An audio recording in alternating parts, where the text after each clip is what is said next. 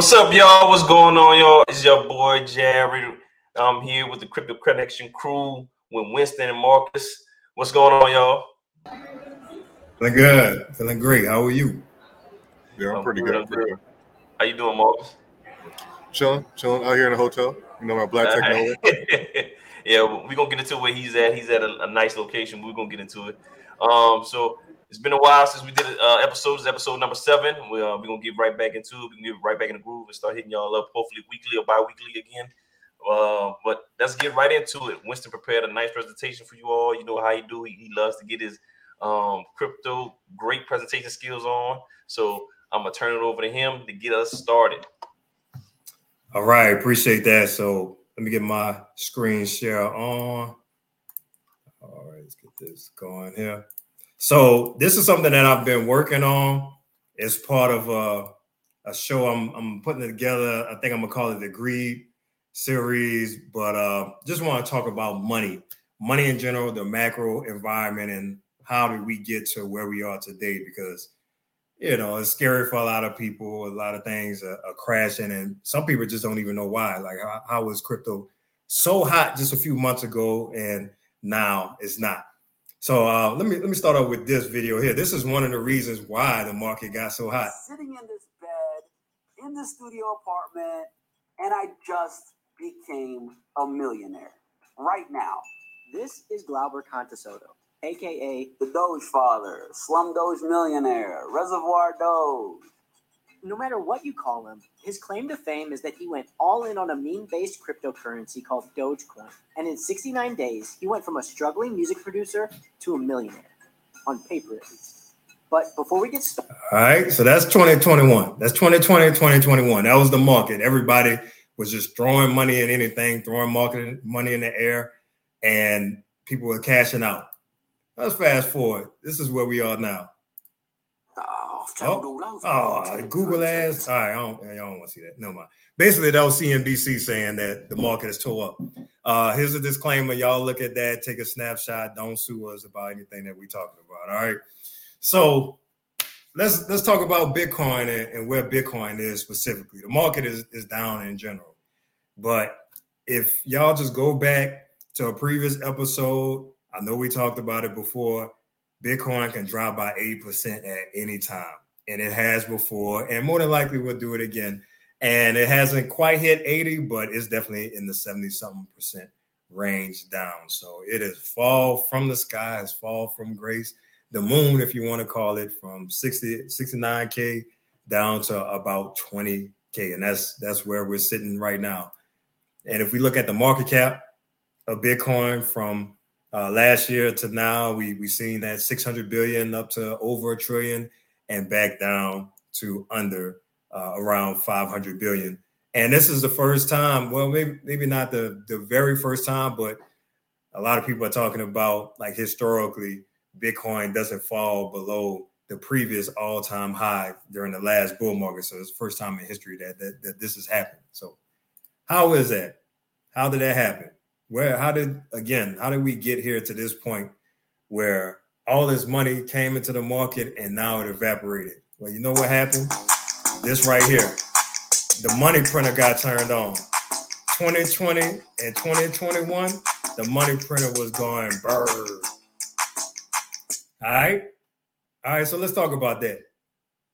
And this started before 2020. 35% of all the money that ever existed got printed in 2021 alone. Like, that's just crazy to even think about.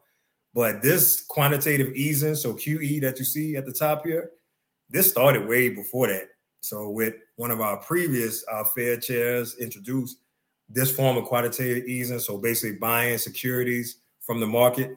So the Fed, they have a number of tools to, I don't want to say manipulate, I don't want to use the word manipulate, but to have an impact on what the market is doing at a whole. But back in, you can see in 2008, from way back here, it was about $1 trillion worth of QE that was in the market. And you can see this rise over time, but bam, 2020 hits, and look at this skyrocket of QE.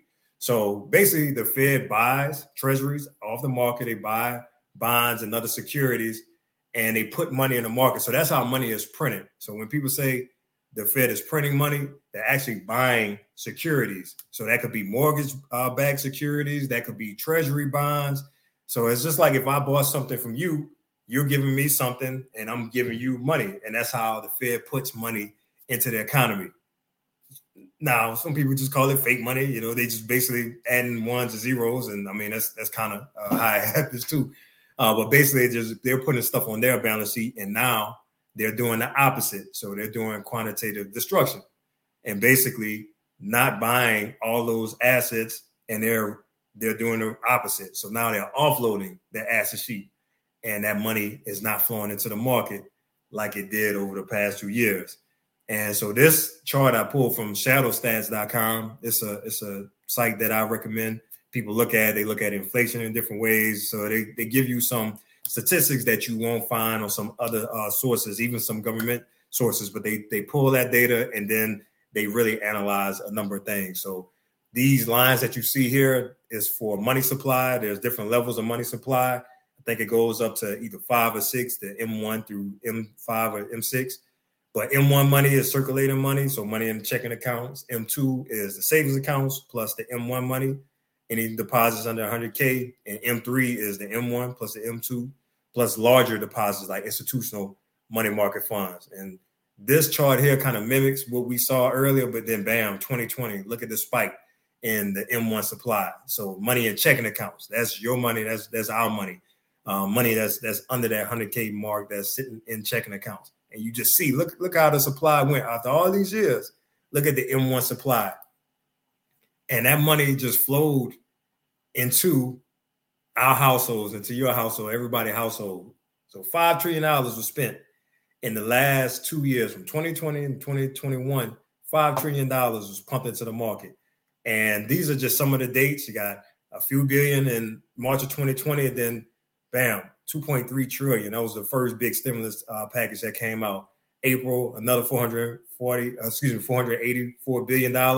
And then this is where the party started right here. Summer of 2020, PPP loans, EIDL loans. You had the low wage assistance. You had the student loan forbearance, the housing deferments. You had the car loan deferment. So people had no bills and stimulus checks coming in. And that PPP loan, I know in your neck of the woods, people were just running it up left and right. You know, I can't tell you the number of calls and texts I got about people saying, look, I can get you, cousin, I can get you 10 racks real quick. I got them calls, and I'm sure you got them too, about people with their PPP loans.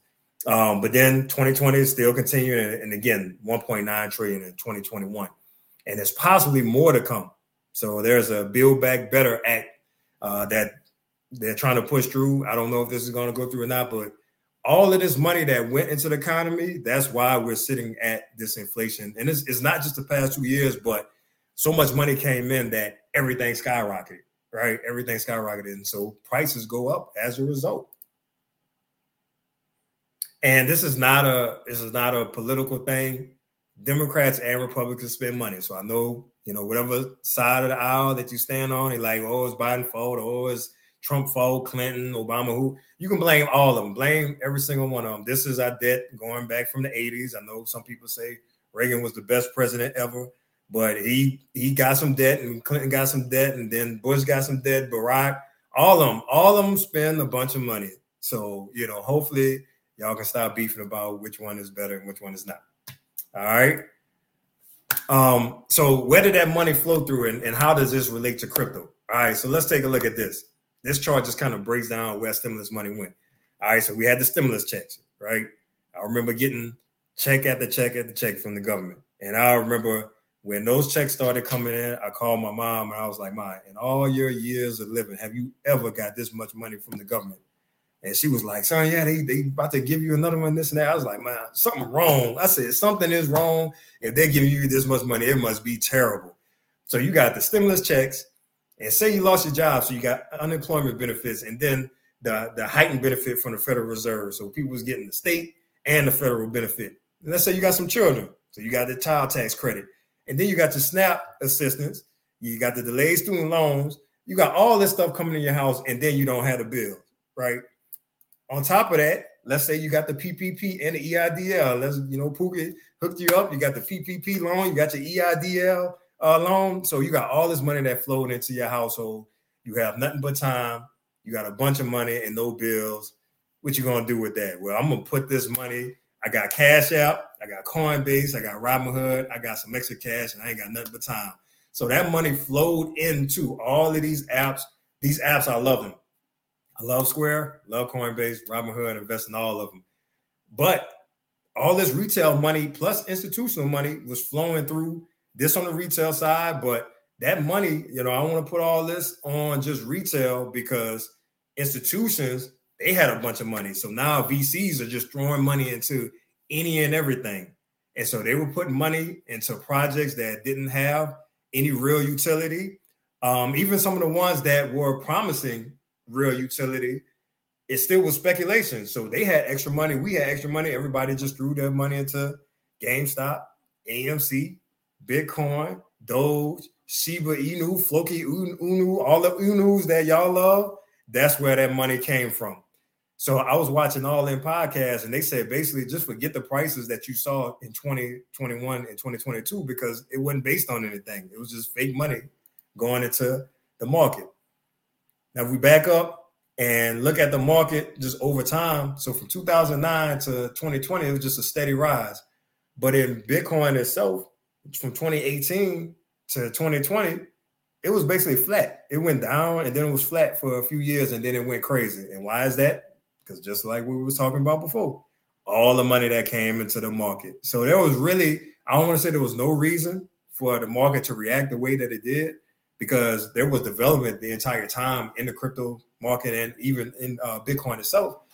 But all this money came in, the boom came in because of all the money that came in through the QE or the quantitative easing. So you got on one end, people was investing in Bitcoin, but other people heard about the Dogecoin millionaire. They was gambling. They was putting money in and stuff like that. And then you got leverage. So now you can take your crypto, you done made 100 racks in your Dogecoin. You can take that, leverage that, take a loan out, right? I'm going to take my loan and I'm going to put in this DeFi, and then I'm going to get some more leverage. So I'm going to take 50% off of that and then put it into this other platform and get some more leverage, and just the cycle continue. And it wasn't just retail. A lot of large companies and VCs were doing this as well. And this is one that I personally did. Now, this is the far end DGen side. Like this, when you hear about DGens, it's like aping into like crazy stuff. So this is not even stuff that I would even recommend. But when you start to see APYs of stuff like this, 30,000, this is even low for some of the own forks that was out there. So they had some 60,000, 90,000 APY. That's a sign that it's just too much money in the market. We at the top. And obviously all that stuff folded up.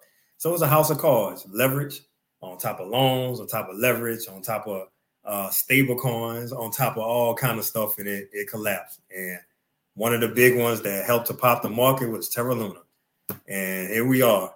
Terra Luna has had a cascading effect on other things, and I'm sure we're going to talk about that today. But that's all I had for that part of it. This is going to be a part of a bigger series, so check that out. Subscribe here. Subscribe on my other channel, and that's all I got, fellas.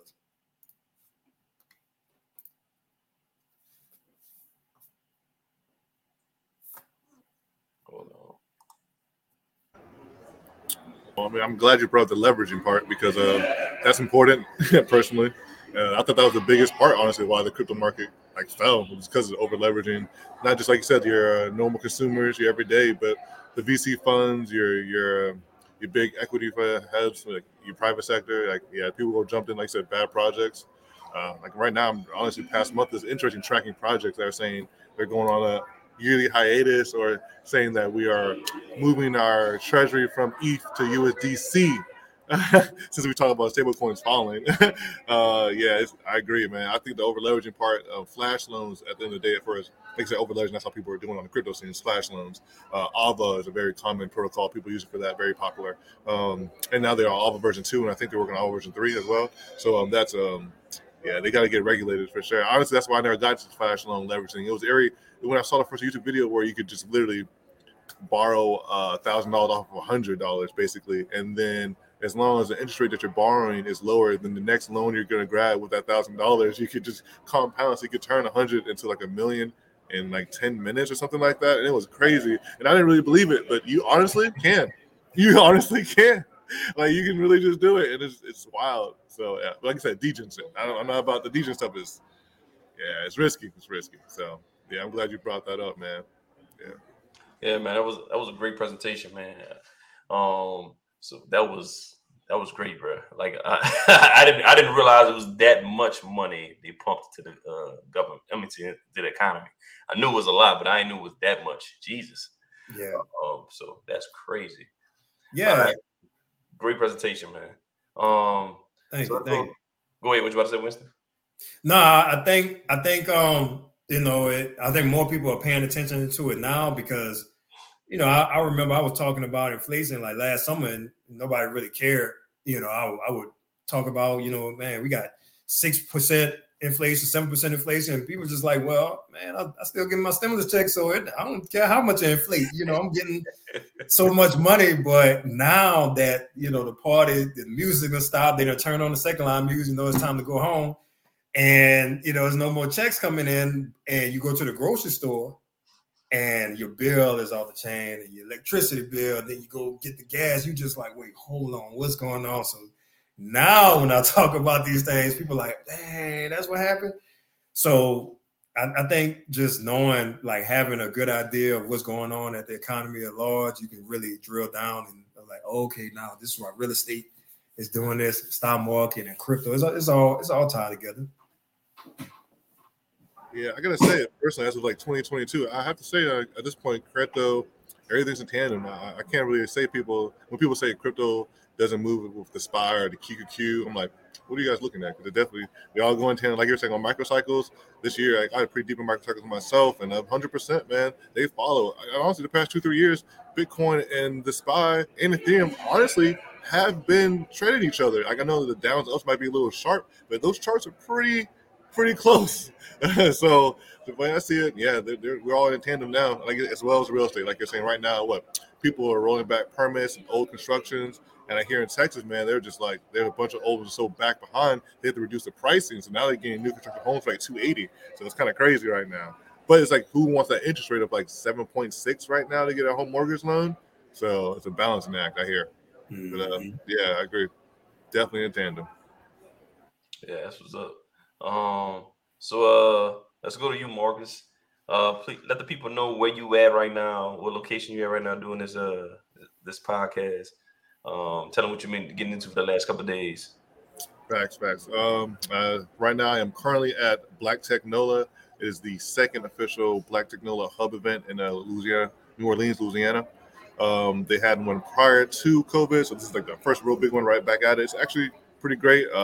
Personally, the first time I've ever been surrounded by a completely, and I want to say it's honestly, completely Black tech crowd. We're talking fintech, we're talking blockchain technology, we're talking content creators from the metaverse, from 3D Blender designs to Unity to just people making music videos for digital production to photography. It's really a beautiful sight, man, honestly, for the New Orleans community, knowing that technology hub is really building out. And in turn, that they're really trying to push their own cybersecurity community. Just one of the beautiful things I've seen in a long time. Actually, why I moved here, I'm sad it took 8 years for it to really develop and become something, but it's finally something. So, yeah, it's pretty great. Yeah. Hold on. What you telling people about what's coming up next? Black Tech NOLA, and what's the upcoming festival that's coming up this weekend? Yeah, I was going to say this weekend. Yeah, I know Black Tech NOLA today is the last day. Today was video games media. Yesterday was NFT, Black and NFT. So that was very interesting. Talking about we had an OG. His name was Israel Wilson. He has been this since about 2012, man. Yeah, listen knows. Yo, tell me why I met this gentleman, talked to him one-on-ones, drinking, had a great time. Like literally, actually he offered me a job, so we'll be working together eventually on some couple projects. Doing some consulting work for him. He's got another group project he's running down here in October. I'll make sure I push that information out to everybody because the educational program is pushing to the city. It's going to be a yearly thing. And there's also this weekend free event, Essence Tech. I know if people are familiar with Essence Festival, if you go to the website, they have a tech section now. It's completely free. It's a convention center, 3 days, whole metaverse, VR headsets. And, one of the biggest metaverse creative arts is going to be there. She's a star. Like, she's magnificent. And she's doing the whole booth thing. It's going to be a great experience. That's what's up, man. That's awesome. Yeah, I guess as far as people looking for careers and stuff, this was more like a networking event, career fair kind of thing. So you had JP Morgan for the biggest and Amazon for the biggest like plays here. Medium plays, you had T-Mobile, some of the local construction companies. You had the city undevelopment programs. You had the Historical Society was here. You had, I think I'm missing one more, man. Oh, the Tourist Commission group that got built in 2021 that now push funding to businesses and to who provide tourism and also help push New Orleans culture and preserve it. So that is a big push. Getting local New Orleans artists internationally, that apparently is a big push for the city, and getting them digital and making sure that people can see them around the world and get merchandise sales. They're really pushing that. So I'm looking. There's a lot of grants for the people doing tech and towards business combination and getting the word out there, stuff like that. So I'm also trying to look up with that. And that's woman held. And basically, there's like 2 women right now in City Hall. They're basically like the queens of metaverse kind of thing. So, and that's your line to Central, who I also talked to yesterday about this stuff. So I talked to Central and the sheriff of NOLA, and they're all looking to get enlightened and educated on blockchain and how it can incorporate and be used in the city for services and like help us long term. Also, Knicks, the big parade, you guys know the big social group here in the city. They also joined up with what's the football player, Saints guy, really popular, has a foundation here. What's his name? Drew Brees, I guess his name.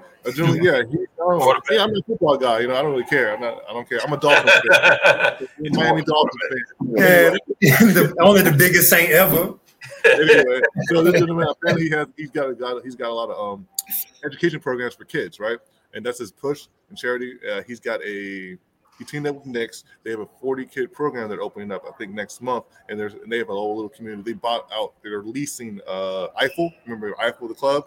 Got shut down. They're leasing out that space. I went to it yesterday. It's beautiful. They're using it to educate 40 kids on how to get into blockchain, minting, and selling NFTs from start to finish. From that point on, their prototype, they'll learn how quickly we do more onboarding, getting more kids educated, spreading the word to the adults, and doing more things to the community. That's what they're trying to do.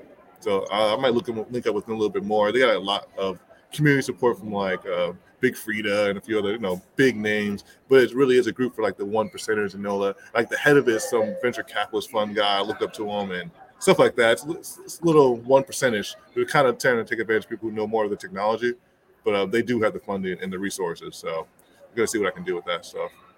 Besides that, a lot of black coders, man. A lot of black coders here. That was always great. A lot of black and women coders. Let me note that.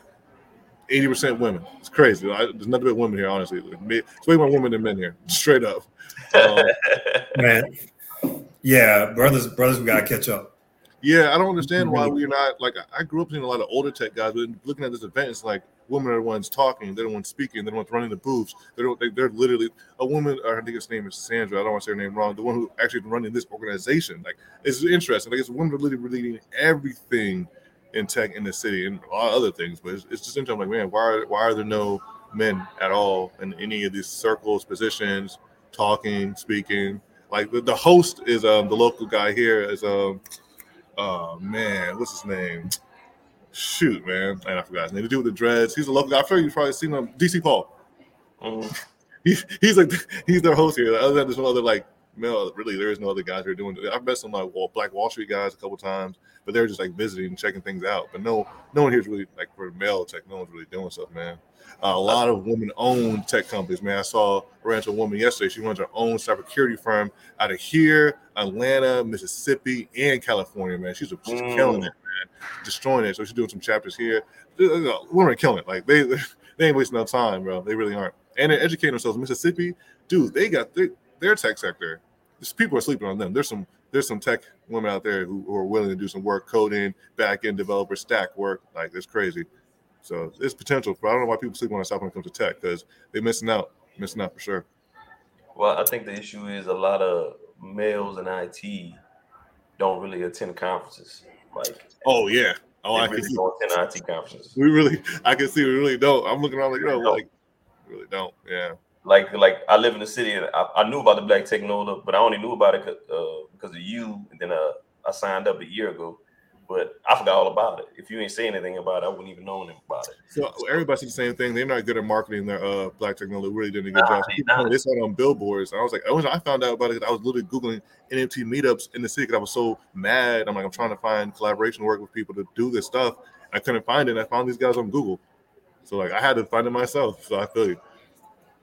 Do you see a lot of Black blockchain NFT companies that reside in New Orleans? Dude, man, that was my number one question. I was like, who is hiring for blockchain? Like JP Morgan, are you looking for it? Amazon, are you looking for it? T-Mobile, like, dude, I'm building a blockchain resume as we speak. But yes, Amazon is hiring. They're looking for all sectors, from the sales to the marketing to the research to the coding, front end and back end. JP Morgan, they're running a very aggressive computer science hiring campaign right now. So any type of programming, software engineers, they're about it for sure.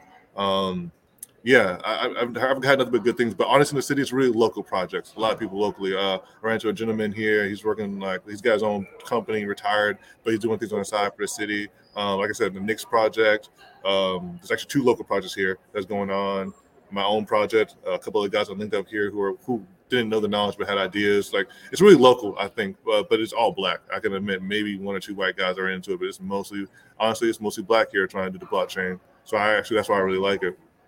Yeah, as far as companies, there really aren't really blockchain companies. This is Web3, and you don't really need an LLC technically. Like, when you're really kind of doing it, you're really just building services. But I ran into a gentleman, like I said, that is. He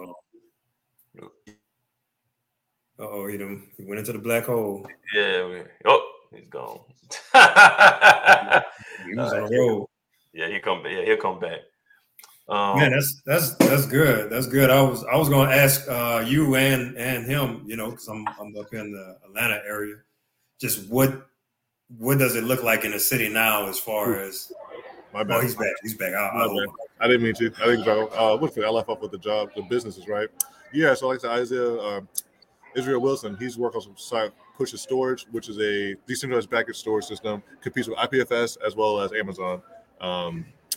And I ran into a gentleman who's trying to make a decentralized party tracking app. That was pretty cool. POS system.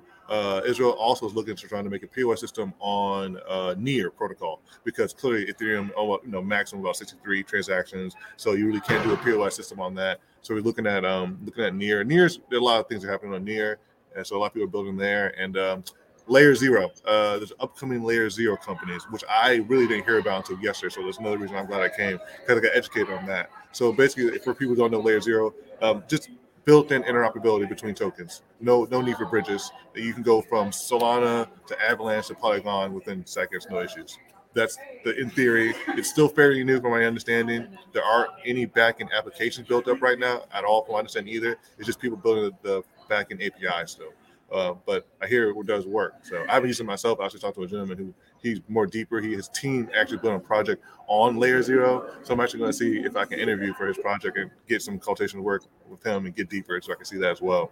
So that's pretty cool. And not too many people talking about the autonomous secret protocol network. So that's basically blockchain privacy, basically, right? So going on blockchain with basically using Google Chrome incognito, basically, on the blockchain. A lot of people they weren't talking about it. I think it's privatizing.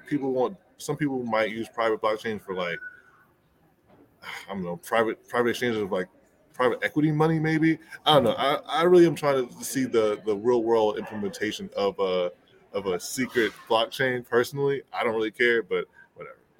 It's a thing. We're building it, but I'm trying to see it.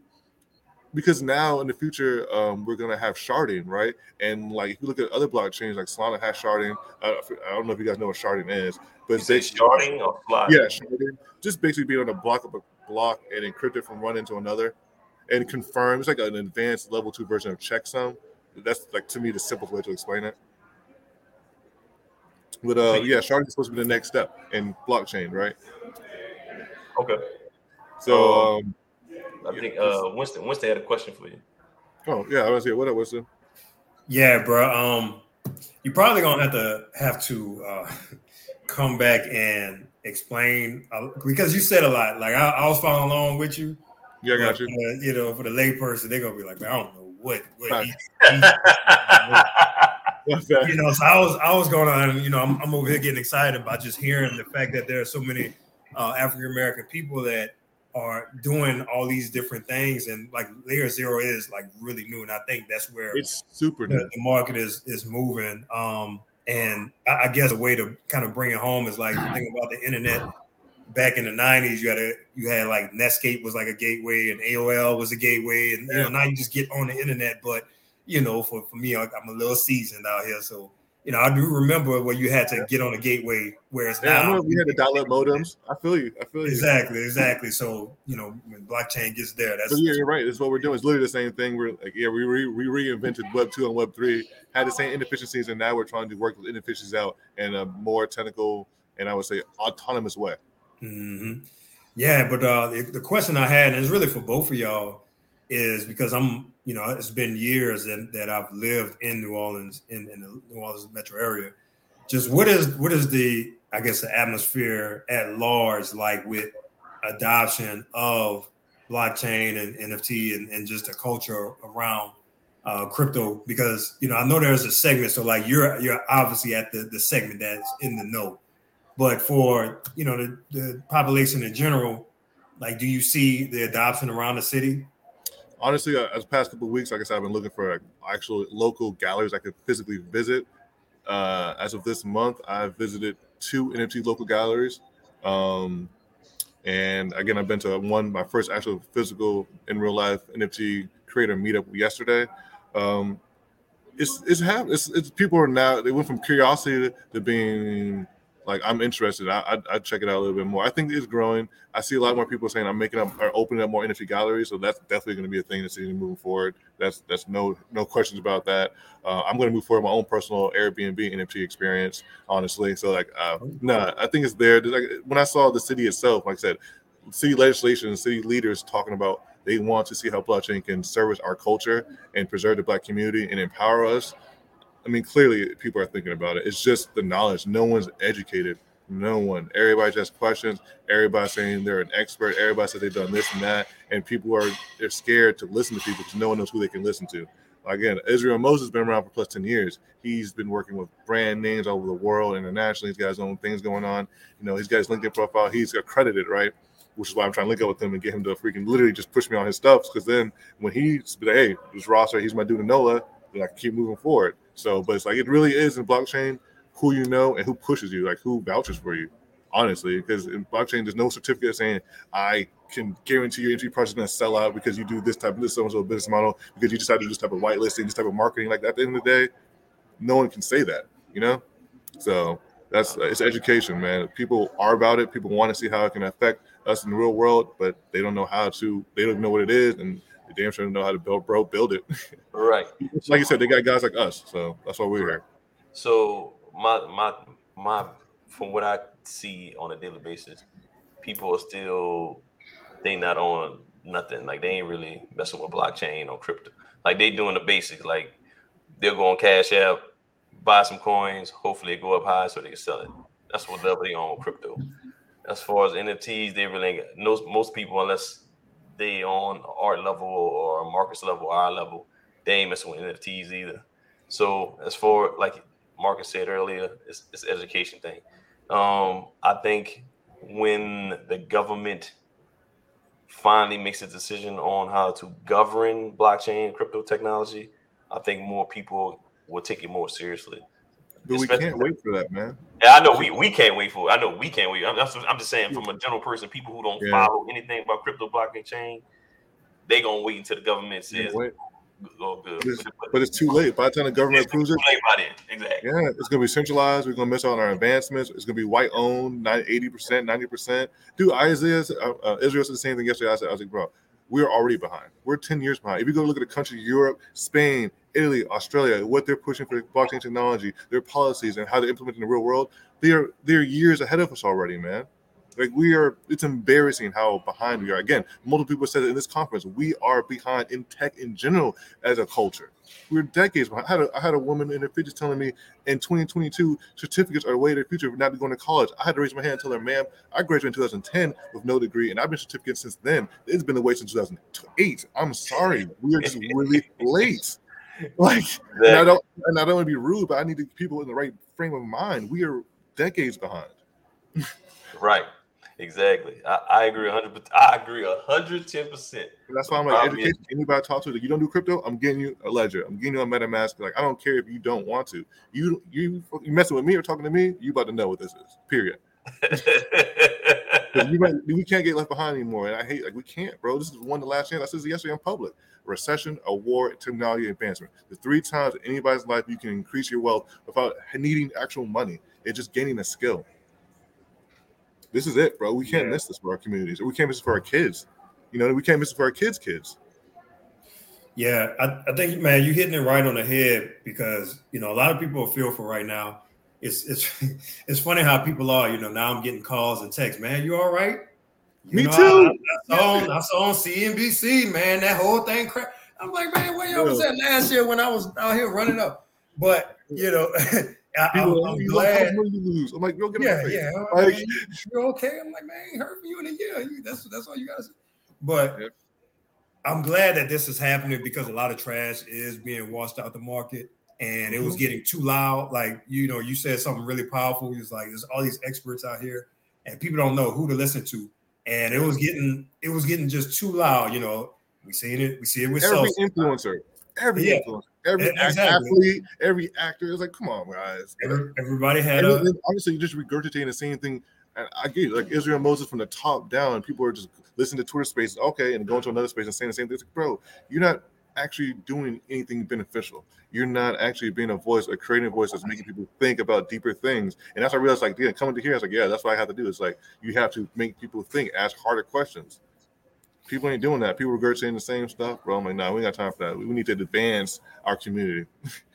Yeah, but it's getting quiet again, and this is quiet. You know, I had somebody from high school. They texted me and it was just you probably didn't see it, but he texted me and he was like, "Man, I'm getting out the market," and I'm like, "The market's down." Yeah. I was like, "Buy low, sell high." He was like, "Yeah, I know that's what you're supposed to do, but I'm out," and I'm just like. He just said, "I'm out."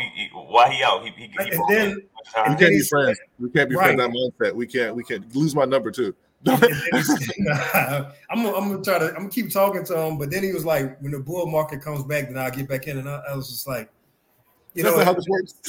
Right? You know, so it's so many different areas that we do have to teach on. Is like there's the technology part of it that people need to understand, but then just general financial literacy, you know, it's just like the psychology around money is just so interesting. You know, people can go in the store and they see a 75% off sign and they'll buy stuff on credit, but let their 401k go down, let their crypto go down, and then they sell, and then it goes back green, and then they buy, and then it goes red, and they sell. And it's just amazing that, you know, that exists in this. But you know, it's a lot of trash that's being flushed out.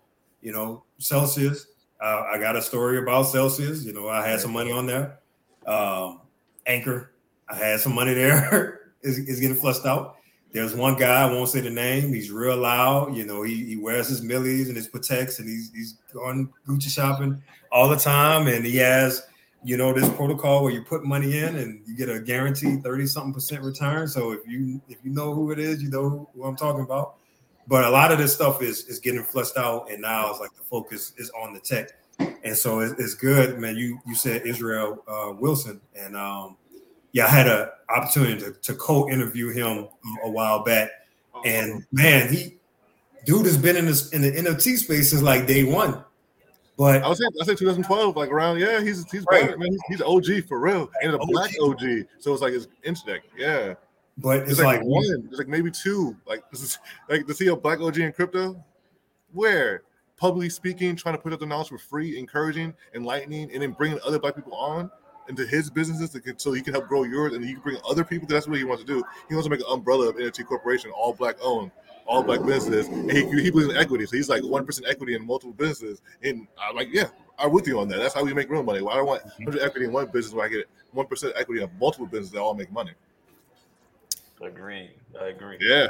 So dude, we're honestly, he's a philosopher. He's bro. Yeah, He's well, my biggest issue is a lot of people are like when Winston said earlier, they got too much information out there and people don't know who to trust, especially when people talk about crypto, stocks, and real estate, and how you can buy rental cars and buy cars for $2 or you can get grants from the SBA. They got all this trash out there, and so a lot of people are like, they don't know what to do. They don't know which direction they want to go in, because at one point they got us guys like us who saying crypto is the future, but then they got people.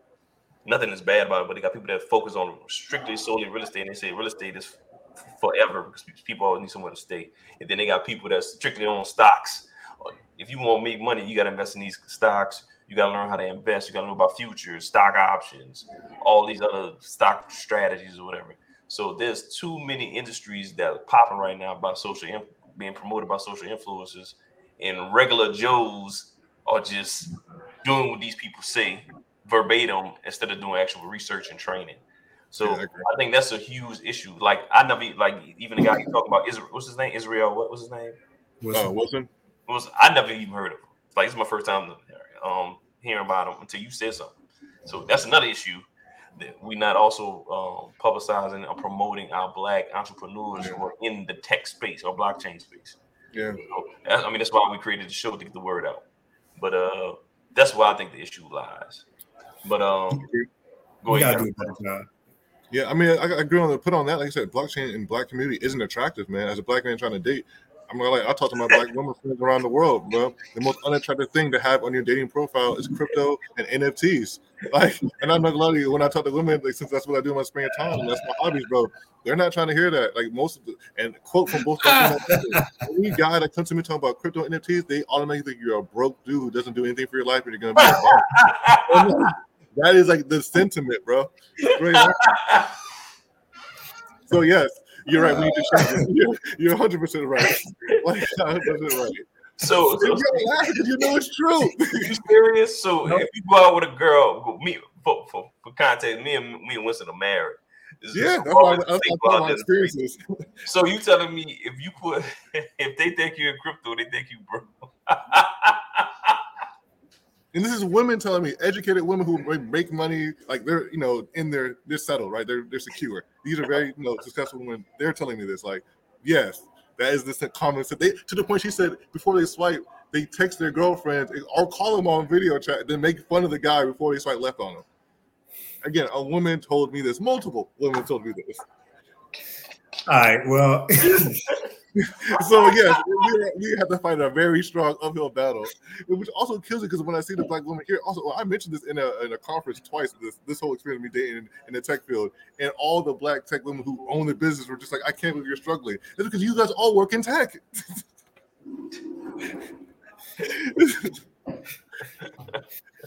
Yeah, it's and that goes to the point that you was talking about earlier. We 10 years behind, so fast forward 10 years, when this is common, and NFTs, are the new Louis, the new Gucci, and et cetera, then it'll be different. But largely, unfortunately, people have to have a base layer understanding, and a lot of times, when stuff is explained, it's so high level to people just like, man, I don't, I know I probably should get into that, but it's just like, either one, it's not presented in a way where it's interesting. And then two is like, man, it's work. Like I gotta, buy this and then, install this. And, right there, when you say install, people just like, all right, you got pass phrases. No one wants to do pass key phrases. I got nobody definitely want to do a digital hard key. So, a hard key. Sorry, that's a hard key. You're right. Make it entertaining, man. You're right about that. A woman told me, she was like, "Well, you're boring." And I was like, "Well, I mean, like, she's like, you got to make it more entertaining." Yeah. So you're right. It needs to be more attractive, more entertaining. It needs to look fun. You're right, because a lot of people they don't, because it doesn't look entertaining. Like, it's not fun, and it's not. I'll give them that. It's not. But I would say this is even me being a technical IT person with a tech background, it's a lot to learn about blockchain, and it's a huge learning curve.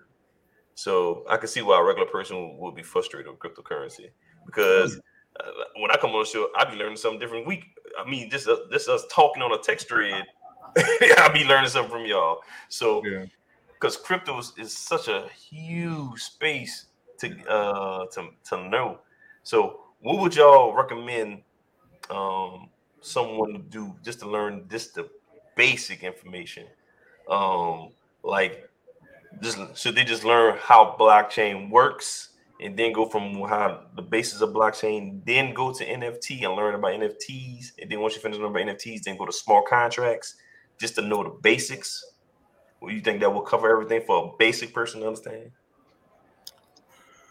Go ahead, Marcus. Go ahead. I was gonna say I need to look up this book, but I'm not a book guy myself, but man, I don't know that book.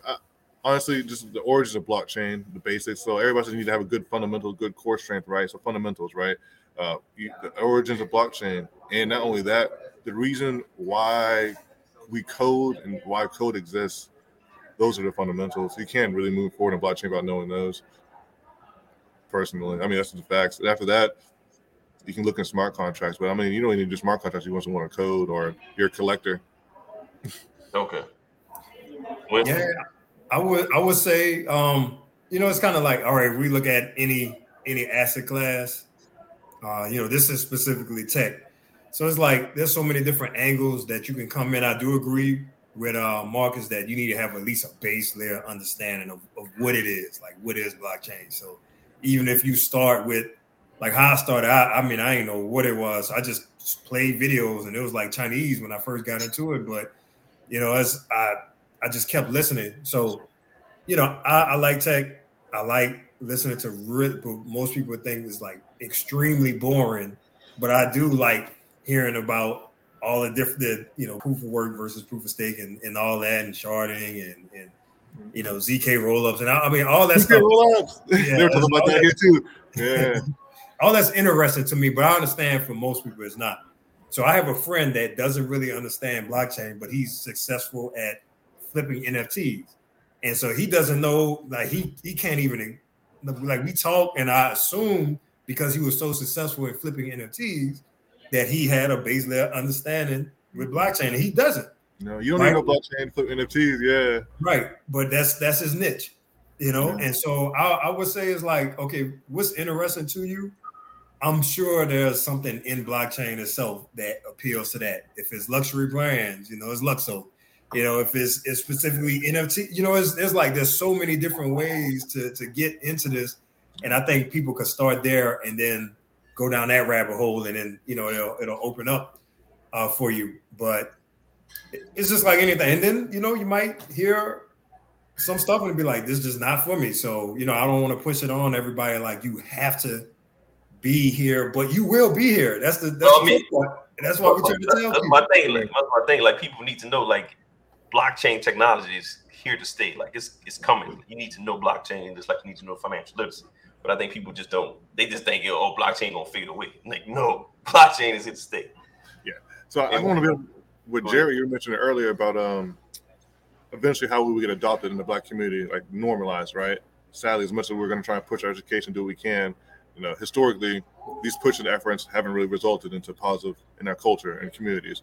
So, like, be realistically, honestly, sadly to say it, but I don't think our culture is really going to fully adopt it and normalize it until we federally and state-wise get like social security cards, birth certificates, state IDs, licenses like that, both on a blockchain. Your mortgage, your car warranty, maintenance, stuff for your insurance. Like when those get federally mandated and put on blockchain, sadly, that's probably when it's going to get mass adopted. Like things like that have to be blockchain moving forward. And I understand a lot of people are like, it's going to take a lot of jobs. Sadly, there are a lot of people pushing jobs that don't need to be there. We're wasting a lot of money. Like think of when you buy a house, freaking lending officers, the signing, I forgot what it's called, man. I just forget. But the onboarding, what's it called? Those people, the contracts and insurance. Oh, you're talking about underwriting. Yeah, the underwriting process, man. Yeah, underwriting. Yeah, we spend, I don't know how much you guys spend, but I think my underwriting all charged me like $8,000 for all that You crap. talking about when you do the closing, like the, underwriting you process. talking about the closing, you talking about the title places. Yeah, all that stuff. Yeah, the underwriting. So my Yeah. point of view is like, did you know there's companies now that use machine learning and AI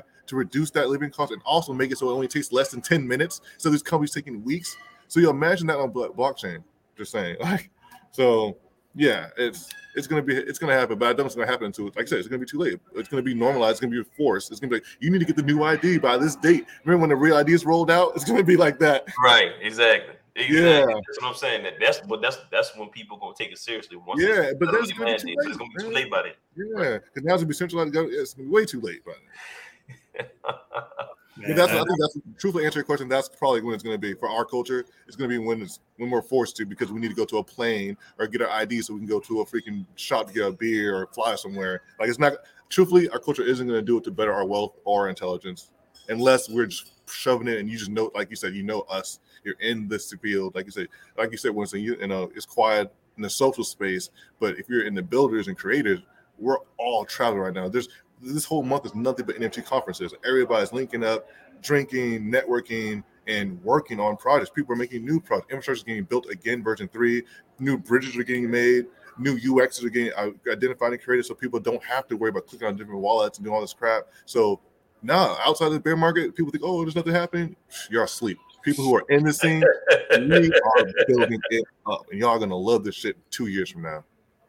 Yeah, man. Yeah, man. You said a lot. You said a lot. There's all right. So this is like boring to the layperson, but like the on-chain data, what it's saying now as far as the building, and where that's flowing. But even like Solana's building a phone.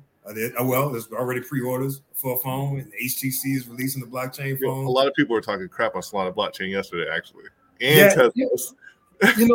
All right. I don't know. We can get to it later, man. That's deep. That's deep stuff. Yeah, that's developer back in more in-depth conversation. Yeah, that's. I learned a little bit about Solana that I didn't know, and I learned a lot about Tesla yesterday that I didn't know. I'm still personally a big Tesla fan, but I didn't know they were completely centralized. So now I realize that's why they do such a hard marketing push for artists, because they are fully centralized. I was like, oh, it's interesting. So yeah, we're gonna see who's the winner. In that, there's gonna be no winner. There's gonna be a bunch of roads. There's no need. We were talking about yesterday. No one needs to win. We need multiple blockchains. We need multiple coins. They all do different things. They're all made for different developing standards. There's no more. Oh, there's gonna be a king. No. We all are gonna work together. This sector is going to evolve together. We're either gonna combine. That's it. We're just gonna combine. Yeah. I wasn't necessarily talking about like a winner, but there's gonna be some losers. Like top 10. It will change next year, 5 years from now. So that's going to continue to evolve. But you're absolutely right. The mass NFT, and it probably won't even be called NFTs then. I think the same thing. Because I think it's too much of a technical term, right? Right. So people kind of get lost in that, and even like with cryptocurrency, I hardly say currency. I'm just like just crypto, because people get lost in that, and I'm just like, okay, but it's the 22 months data. Use this. You can't say crypto anymore. Yeah. So a marketing chick told me literally 2 days ago. She's like, "What's your name of your gallery?" I said, "It's the Roster Crypto Gallery." She's like, "Ooh." Nowadays, when people think about crypto, they think scam. You gotta change that. I was like, and it was interesting because she's a marketing for a living. So when she told me that, it just damn. It does make sense, though. Yeah, she's telling me the truth. And she's like, you need to turn it. She's like, you have to have NFT in the name. And I was like, what? And she said what you said. Eventually, NFTs won't be called NFTs. And a lot of people are saying the same thing. But originally, she was like, change it to Roster NFT Gallery, Crypto Gallery. She's like, don't do it. So against what you're saying, I 100%. Real world experience from another person outside of the blockchain, still agreeing to what you're saying. Yeah. It's gonna be forced on us in so many different ways. So the central bank digital coins are coming, and if you want, Massachusetts already did it. That's right. Massachusetts Bank already did it. I think things Massachusetts. There's 2 banks that already let you hold crypto assets in their bank locally. So it's coming. I mean, some other countries they already have their versions of it, and they will say that if you hold your money in the currency, the regular currency, you're going to get a negative 2% interest rate, or you can have our beautiful government ran central bank coin, and you can get a 1% interest rate. FDIC insured. It's going to be FDIC insured. The regular dollar is not going to be FDIC insured no more after this date. What is everybody going to do? You want your snap?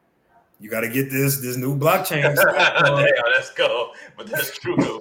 That's what's going to happen. Yeah. So on that centralized banking structure, on that one, so I would love to ask you, how do you feel about ownership, right? So actually being your own custodian of your crypto assets versus letting a centralized banking infrastructure that's supposedly insured by a federal institution holding it. How do you feel about that? Personally, I'm more educated than most. So I'm more about taking full control of my own finances and managing my own crypto assets personally and being my full custodial owner. But how do you feel about that? I mean, if you don't have the keys, it's not your crypto, basically. So if people are giving out and letting these banks, our banks are FDIC insured, and they're going to give you that 2 to 3%. But at the end of the day, it's still not your crypto, and they're probably lending your crypto out and leveraging to make more money off you anyway. Let's be real. So I want to know how do you feel about that? So I have my ledger and I have the bulk of my crypto in cold storage. But I think this is what's going to happen. For the average person, they ain't gonna care nothing about no keys and they ain't gonna know what it is, right?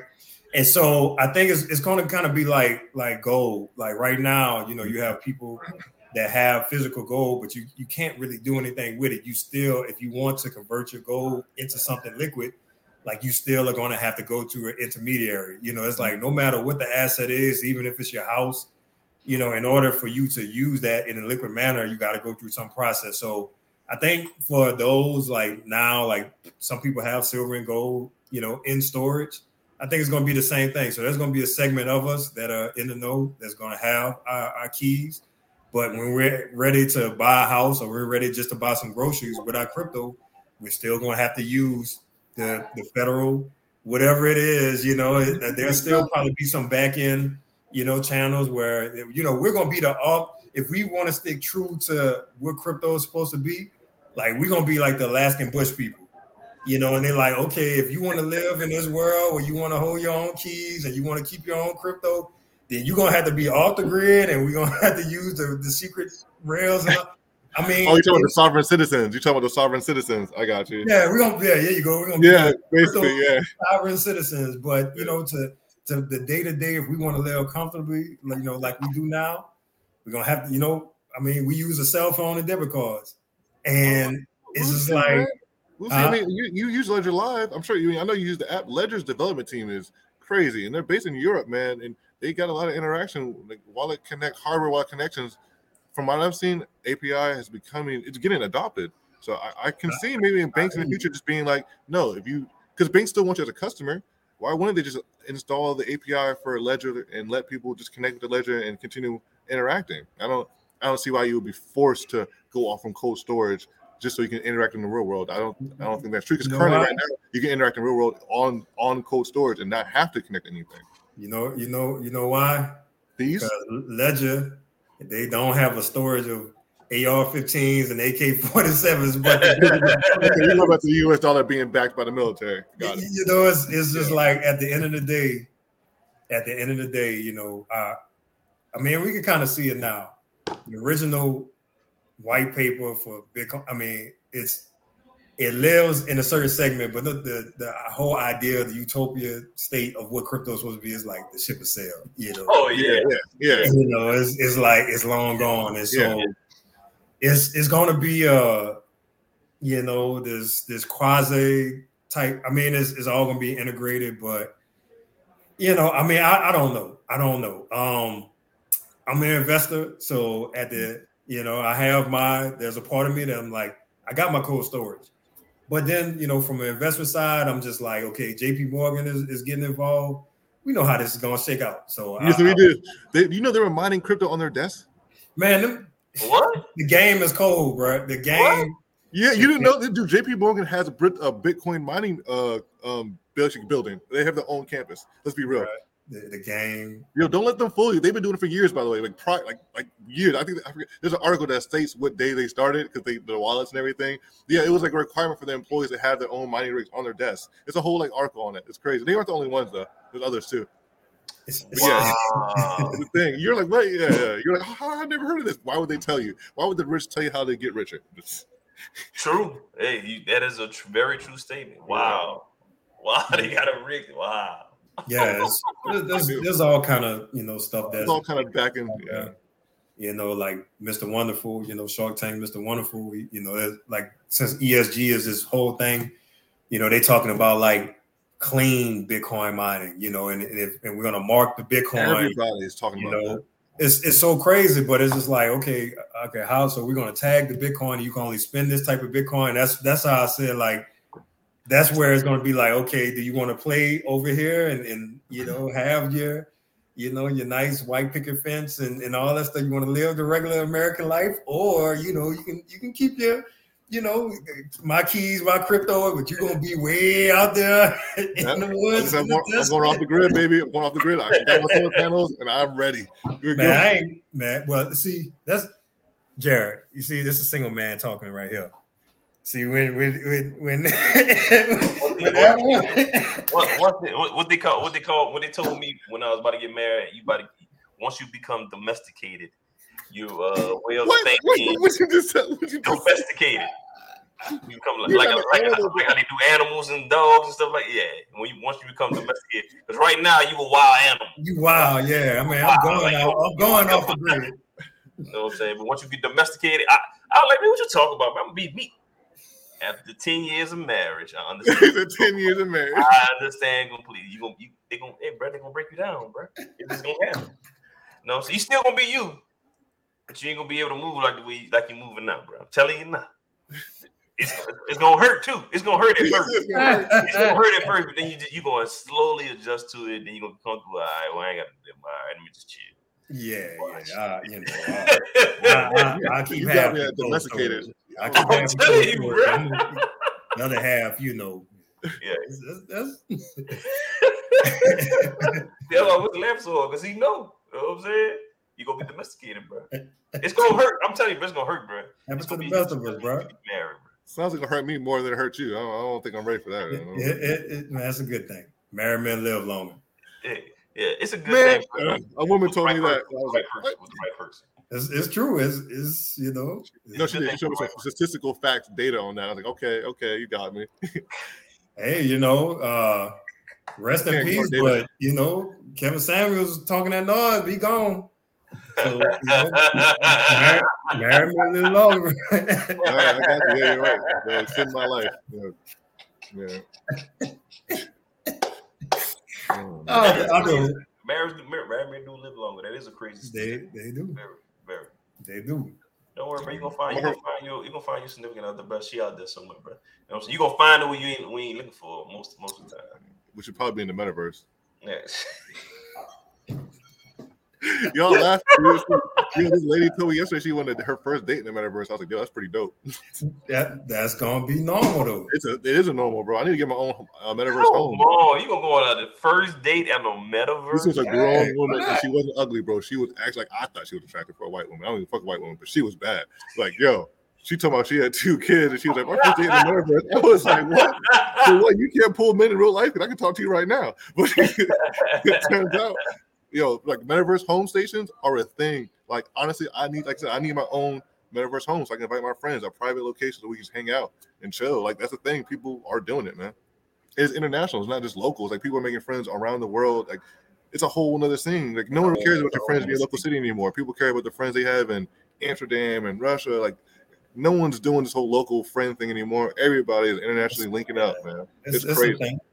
It's like CryptoCon. I mean, not CryptoCon, Comic-Con. It's kind of like that. I don't know if y'all heard of Comic-Con, all that stuff. I never been, but obviously I've seen the videos and stuff.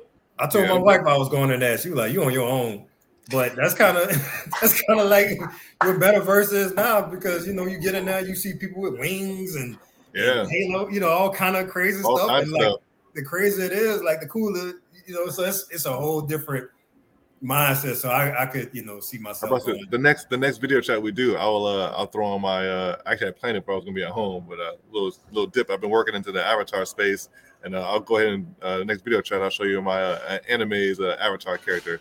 that I use for my not full body, but it's like facial tracking a little bit, stuff like that. Yeah, man. Definitely. So what are well, since I brought this up, what are the big metaverse platforms? Like, are people meeting up on using the Facebook? I was saying honestly, it looks like Alt Labs is really picking up on Oculus on Oculus is really Alt Labs and VR chat, but Alt Labs is really Alt Space. I'm sorry, guys. Alt Space is the name of the application, Oculus Quest. That's the one that really seems to be picking up steam. On PC, VR chat, obviously. And then for the crypto bros, it's Decentraland and then Sandbox. Okay. My neighbor Alice is still there, but I haven't heard about them in a long time, so I don't know what they've been doing. I don't know what happened to them. And then Polka Dot City is another one. They're doing okay. They've been picking up steam because of Decentraland past couple of years. That's all I'm tracking right now. Okay. All right. So there was one more thing I want to go over before we get out of here. So what do you think about what's it called? The staple coin USDC. The company, the crypto hedge fund, 3 Arrows Capital, they defaulted on their loan for $670 million because the crypto market went down. So, what do you all think about people who invest in these stable coins that's supposed to be backed and guaranteed? What do you think is going to happen in the future of those? Well, I thought we talked about that before. Right? These stable coins, all those coins, man, those backs supposed to pegged to whatever. To me personally, they never needed to be there. Like if at the end of the day, we were moving into a hybrid, decentralized, centralized blockchain technology environment. Why do we need a middle bridge just so you can get your fiat 1-to-1? It didn't really make any sense to me personally, and I don't understand why they're there. It's really algorithmic backed stable coins.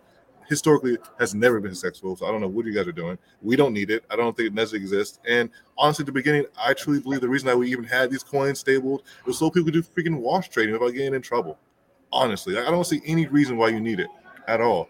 Just move it back to fiat or keep it in crypto. I guess it's just there because people feel unsafe. They want a potentially fake safe place. It sounds attractive because think about all the marketing. It was like zero risk. Keep your money here. It's okay. Protect against volatility of the market. Blah blah blah. Always 1-to-1 whenever you need it, at whatever time. Until a bank run happens. Celsius. Like let's be real. And everybody else that no one's talking about that's crashing to this day. So it's like no, it should have never been there. But that's my opinion. I just think it was there for money laundering, washing, black market kind of stuff. Just things that we are currently working to clean out of the crypto environment. Okay. What about you, Winston? Yeah, I think they'll always be there. Not one algorithmic stable coin is working.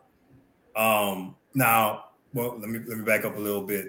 DAI is a unique case. That's the original, the OG. So, but I mean, it's over collateralized and it's a whole different thing. But like the UST thing, which basically caused the cascade of it, it basically was a fake peg coin, like what Marcus was talked about. It's pegged 1-to-1, supposedly pegged 1-to-1 to the US dollar, but it's all based on an equation, on a computer code. And so there was really no funding there, but they were taking the money that people were putting on there and they were leveraging it, and so they were taking out loans, and then these VCs were putting money on there, and then they were taking out leverage. So what's interesting is that the same thing that's happening now with 3 Arrows Capital. 3 Arrows Capital is huge. I mean, we're talking about billions of dollars from a hedge fund. 3 Arrows Capital, BlockFi, Voyager, Nexo. Well, Nexo's not in trouble, I don't think. But they all were taking collateral and they were borrowing with each other. And so when one popped, it just is cascade. And so, effect, yeah. I mean, this is basically like the 2008 in crypto. This is like what we're experiencing now. And it's just so ironic because crypto was created to be the anti-establishment and anti-bank. But here we are, repeating the same as it's Hunger Games. It really is like the same stuff that was supposed to be the opposite of what crypto is. And what crypto is supposed to be, what that was, has played out in crypto. And so like Lehman Brothers and all these companies that were too big to fail back then, once a bubble pops, everything's just being rinsed out. So, and me personally, this is me talking. I think USDC in particular will be That's the only one. I think, but because of the relationships that they've established with a lot of regulators, I think that will be the CBDC that's coming. That's just my personal opinion. I really don't have any proof for that. I got money. I have money in USDC. I admit that's why that's the only stablecoin I do have something in, because you're right. The regulations are very happy with USDC. Like you're saying, regulatory senators, they got some partnerships in the back end. They're lobbying really well. The lobbying, I looked into it recently. Actually, crypto lobbying has surpassed any other lobbying firm to date. So it's there. Man. The policies are getting the backhand handshaking is getting done. Regulation is here, so like I said, the ship is sailed. So we probably could just do a whole episode on stable coins, because right now, like, you look at stuff on CNBC and they're all kind of like lumped in together. And so I'm just like, okay, well, we need to kind of break down, different types, like this Frax. One is, algorithmic and is reserve, fractional reserve. Then there's USDC that actually has cash reserves. And then there was UST, which was just all algorithm. So, it's like, it just depends, I guess. But I'm still waiting for Tether to fall. I don't know why Tether. I don't know how Tether hasn't fallen yet. I was literally praying. I was like, come on, like, come on. Not praying for Tether to fall, man. Yes, I am. I'm praying for Tether to fall. Do not pray. No, I don't have any Tether. Oh, me neither. But man, how big the market cap is and how it's going to hurt. It's like half our market cap right now. And guess what? We need it. Let's take the hurt right now, so that when all the market goes down, I can buy as much as I can again. Dude, it's going to happen. It's unavoidable. I'm sorry, but USDT, they've never been successfully audited. Do you know that company is sketch? Every investigation I've ever seen her at that company, man. No, and then one thing, like praying for Tether to fall, it was like asking the Federal Reserve not to put all that money we was talking about that got pumped into the quantitative easing. That's like saying don't give no stimulus and just let it. Now that should happen. We need that to happen. Yes, that's what we need it to happen. It has to happen. People are not ready for that type. I'm not ready for that type of pain. People, but if it doesn't happen now, think about it. I like my chicken wings, bro. I like my chicken wings. We cannot afford for certain bubbles to pop. But when was a good time? If it doesn't happen now, we're in a bear market. We're going to be in America for another 2 years.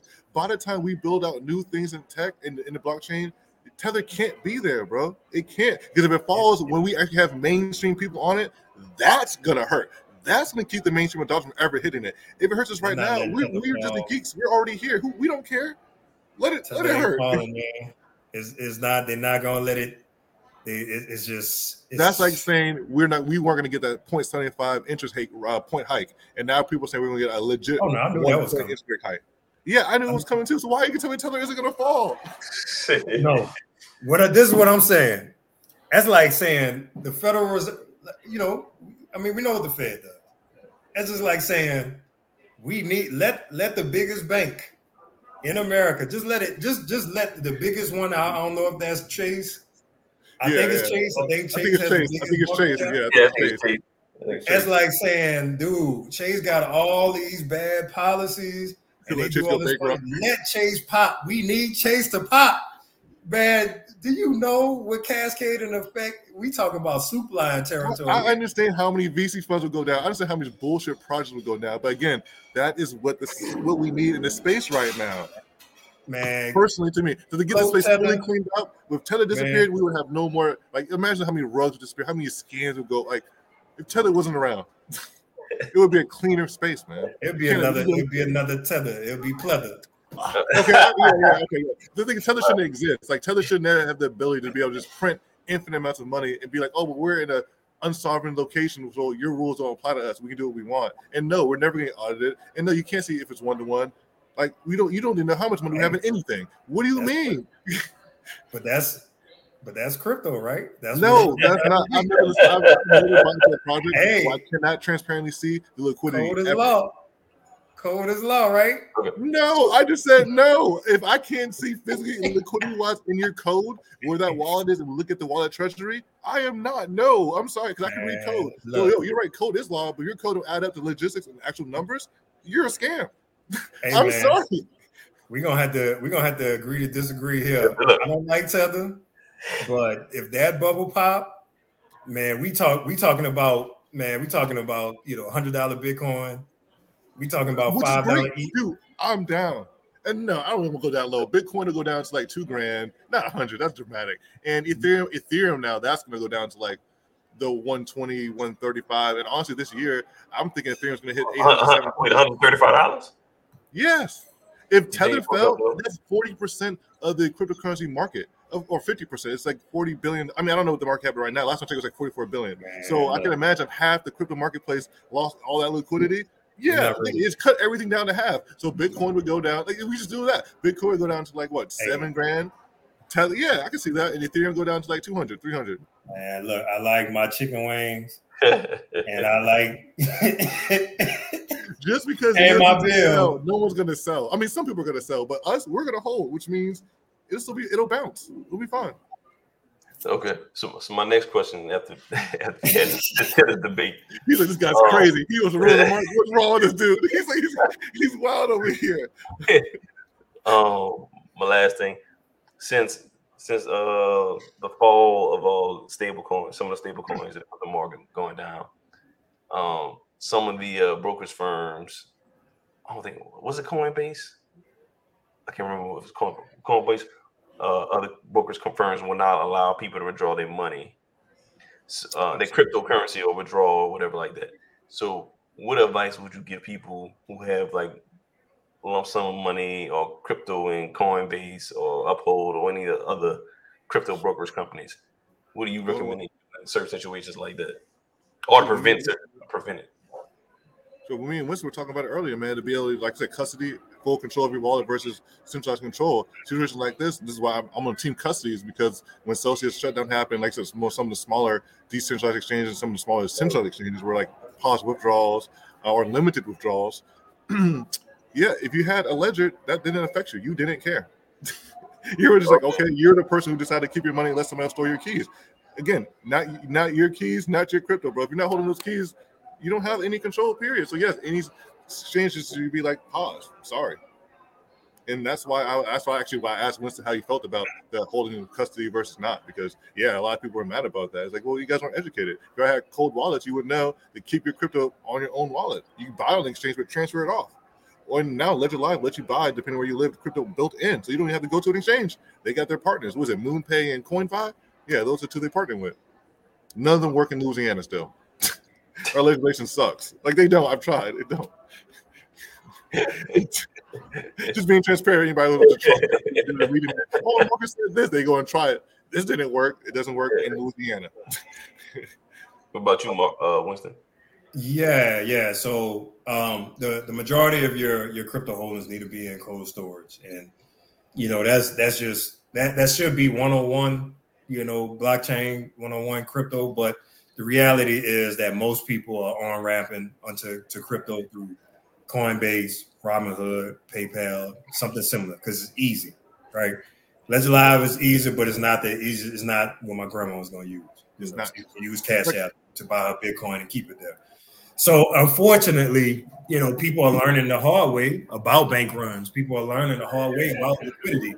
And crypto teaches you about what liquidity is. It teaches you about trading pairs. There's not like infinite money out here. And a lot of people on the stock side learn when the whole, Robinhood, AMC, GameStop thing happened. People learn about clearing. They learn about liquidity, and they learn that apps crash. And so it's a hard lesson to learn about volatility in the space, about a lot of people using apps, but bank runs happen. I mean, in the real world, we saw what happened in Greece around 2009. People were standing outside, and they can only get $100 at the time. And, thankfully, we haven't really had anything like that in the States in a very long time. But the reality is, in your bank account, that can happen. FDIC insurance exists because the bank tells you, like, if there is a bank run, if we need to freeze everything, we can only guarantee up to 250. Like everything else is lost. So if we lose everything, we'll guarantee up to 250. But after that, all bets are off. And so, the biggest of the biggest, when Bear Stearns and Lehman Brothers, all of them fall, you had no access to your capital. Yeah. So I will definitely spend more time teaching people about cold storage. Unfortunately, man, y'all, most people are still gonna hold their stuff on Robinhood and Coinbase and et cetera, et cetera. So we just got to keep preaching that, to everybody. Only use the exchange to exchange. That's what it's for. But we're trusting people like we trust in the bank. So it's read your disclosures. It's boring, terms and conditions, but a lot of them are telling you you're not actually holding crypto. You're lending your fiat. Yeah, you're lending. You see the key word. A lot of companies put. Yeah. Oh, you breaking up. Oh, they don't want him to tell you. I don't want people to know. Yeah, that's what happens every time. Every time it freezes. Oh man, this was good. This is good. We had some banter on here. We went off on some tangents. Talked about stuff that you might have to clip out before you post it, but we'll be all right. All right. Well, I'll wait for Marcus to pop back on if you can. Winston, tell people where they can follow you at. Just look up MetaRise on YouTube, Twitter, LinkedIn, on Audius, and also Theta TV. So MetaRise is where you'll find my content. And then also, the website metarise.tech. Type that in if you're looking for a one-on-one session or a group counseling session, virtual or in person. Here in the Metro Atlanta area. So, but virtually I can meet you anywhere. Exactly. Hopefully Marcus come back. Of course, I'm there. You can follow me at lanyard.legends on IG, Lanyard Legends Podcast on Facebook, even with lanyardlegends.com. And make sure you follow and share this episode on Crypto Connection, which you can follow on Facebook, on a Facebook page, Crypto Connection, and a YouTube channel, The Crypto Connection. All right. I don't think Marcus will make it back in time. So thank you all for watching. Tune in. Make sure you put your crypto on a hard wallet. Oh, Marcus coming. There you go. He just came back. All right, Marcus, tell the people where they can follow you at, bro. Mr_Rosser on Instagram, Twitter, and my link tree and all those on my Instagram, Twitter as well. Facebook, YouTube, Mr. Rosser, Marcus Rosser, and Facebook, Marcus Lanier Rosser. All right, y'all. Thank y'all for tuning in. See y'all next time. Peace.